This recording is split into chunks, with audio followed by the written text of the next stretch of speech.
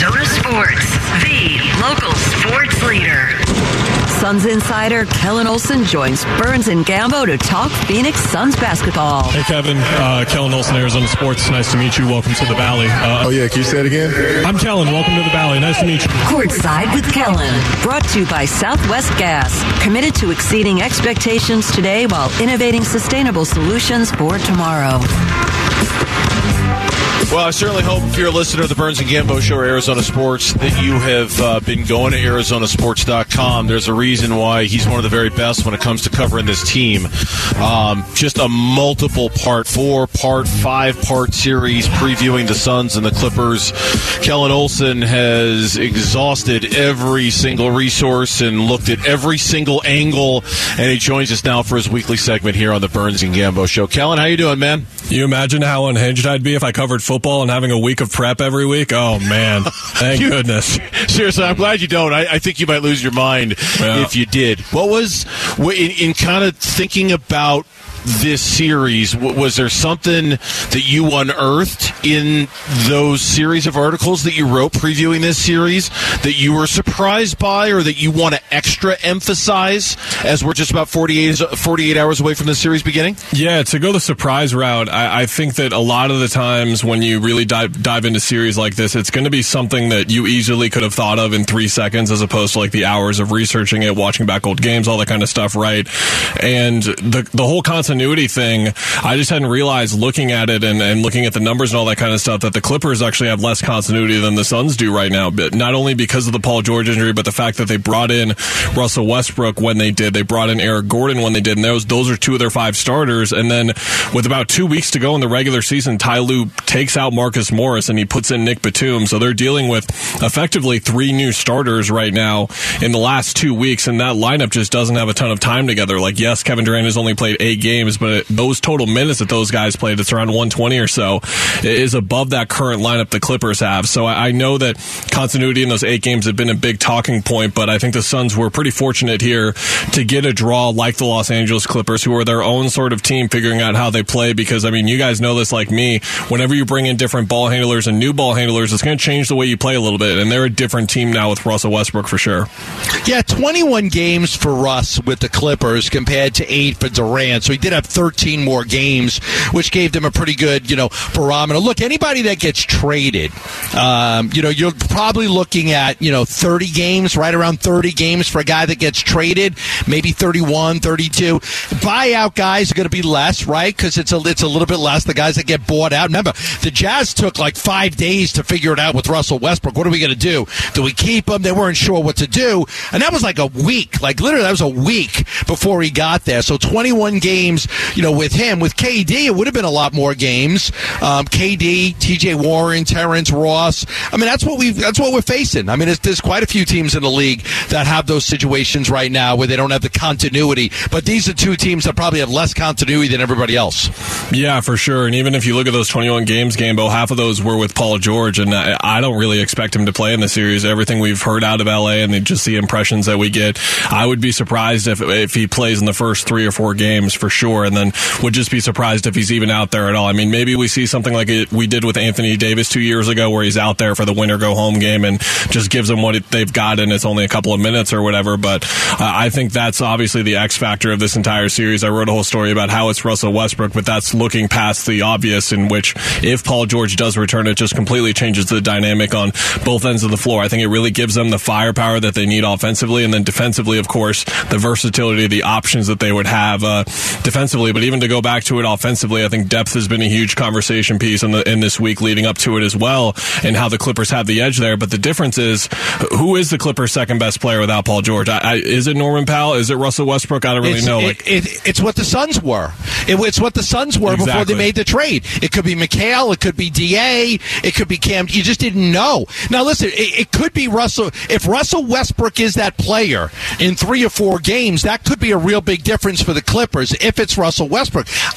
Russell Westbrook's a former MVP. He used to be a star in this league. He's a very good player still, but I don't know that he can consistently be what they need him to be. I mean, maybe one game and then 2 games he's not, then 1 game he is. But for the Clippers to win, I think Russ has to be their second best player. Yeah, absolutely. And I think that a lot of the if qualifiers here, like if Norman Powell drops 25, well, he better drop 25. Like they need someone else to drop 25. Like they need Russell Westbrook to really step up as a playmaker because Paul George was their second best playmaker in this kind of iteration before the injury. And now without it, Norman Powell, like Monty, not jokingly, but just kind of said, like, you know what's happening when that guy gets the ball. Like he's going to try and score. Like he's not really setting up other guys necessarily. Kawhi, not much of a playmaker either. I think that those 2 guys specifically are just huge to the entire picture of this series because if the Clippers can really get a big discrepancy going on the free throw line and then they can hit their threes, they have a lot of really good shooting on their team, then they're going to get there. And it's all about Norman Powell and Russell Westbrook getting downhill and into the foul line, and specifically for Westbrook, him kind of setting up those ball rotations to get those shooters open and getting them to go down. There's going to be one game in the series, at least one, where the Clippers hit 14, 15, 16 threes. I mean, we saw it in game 2 last year against New Orleans. They hit 17 threes in Phoenix and they won that game. That was a Devin Booker injury, of course, but there's going to be a game like this. This team has too many good shooters and has been shooting the ball too well recently not to have one. It's just a matter of how the Suns respond on the other end. Kellan Olson, our Suns insider, joining us here on the Burns and Gambo show. Maybe this is a dumb question. Maybe this isn't.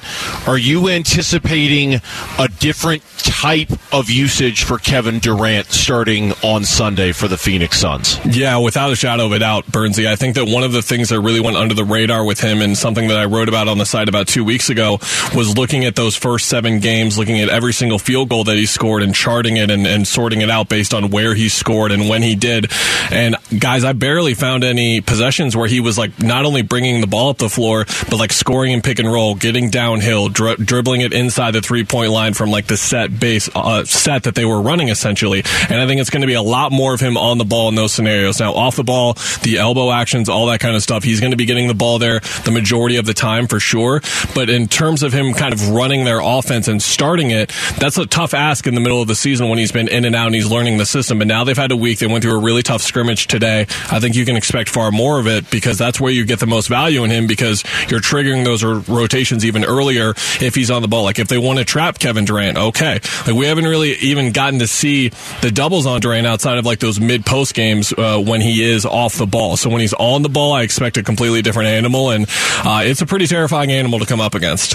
Yeah, it is, and it was almost like deferential to Book. It felt like it, and maybe that wasn't schematically what they were trying to do, but it almost felt like deferential to Book. And I'm thinking about the series, and I'm thinking about this playoffs, and how it might be beneficial for him not to defer so much, right? Not to be kind of not the secondary guy. He's one of the best players in the history of the NBA. Nothing against Book, but you've got one of the best players in the NBA. That's Kevin Durant out there, as Terrence Mann said a couple of days ago. Go let him be Kevin Durant. I think you're right. You're going to see a different version of him. Yeah. Yeah, I really do think so. And the phrase that Booker's been using a couple of times this week has been finishing it. And the way he put it is like Kevin Durant has finished this before. So if they're in a game where the Clippers are up 4 and there's 8 minutes left in the fourth quarter, you don't need to wonder who's going to have the ball and who's taking control of the situation. It's going to be that guy, the guy that's won 2 finals MVPs before. That's the type of superstar that they have on their hands right now. When we talked about Monty this week, we talked about the pressure that's likely on him. He had a 2-0 lead against Milwaukee, and they lost. He had the best team in the NBA last year, and they had a 2-0 lead against Dallas, and they lost. Lack of adjustments was a big reason why in some of those games, especially the Milwaukee series, the New Orleans series, the Dallas series. How much pressure do you put on Monty Williams in this series? I think that there's quite a bit, Gambo, but I do believe that it only goes as far as his coaching. And what I mean by that is I think that there's a heavy emphasis on, look, he got out-coached in that first round last year, and they won the series in 6 games. Like, he can get out-coached, and they can still win these games. Now, of course, Suns fans hearing me say this would be like, well, how about he out-coaches someone else? Like, that, I think that's what they want to hear more of, right? They want to see him winning those battles, and I think there's for sure extra pressure on him right now because, yes, you can look forward to next year and when they have Durant in training camp and over the summer and they get him more acclimated and all that kind of stuff now, but the challenge hinges on him to get the most out of him, like with what I was just talking about, for example. Like Durant should be bringing up the ball a lot more starting in game one, starting immediately. And yes, that's a challenge to incorporate him and get more sets involved and all that kind of stuff. And you know what's hard is teaching him the sets of the 5 too. But what is one of the best ways you utilize Kevin Durant, especially in a playoff series, by playing small with him, by using him at the 5. So there are certain elements of just this series alone where we're going to see what Monty's done and if he's improved on his own. Kellan, as always, your coverage leading into this series has been great. Your coverage when the series starts will be great. We look forward to reading it all at ArizonaSports.com. You'll have this covered top to bottom, no doubt, every single day with all sorts of fresh angles and the information everybody needs. Good stuff as always, man. We appreciate it. We'll talk soon, okay? Thanks, guys. I'll see you there Sunday.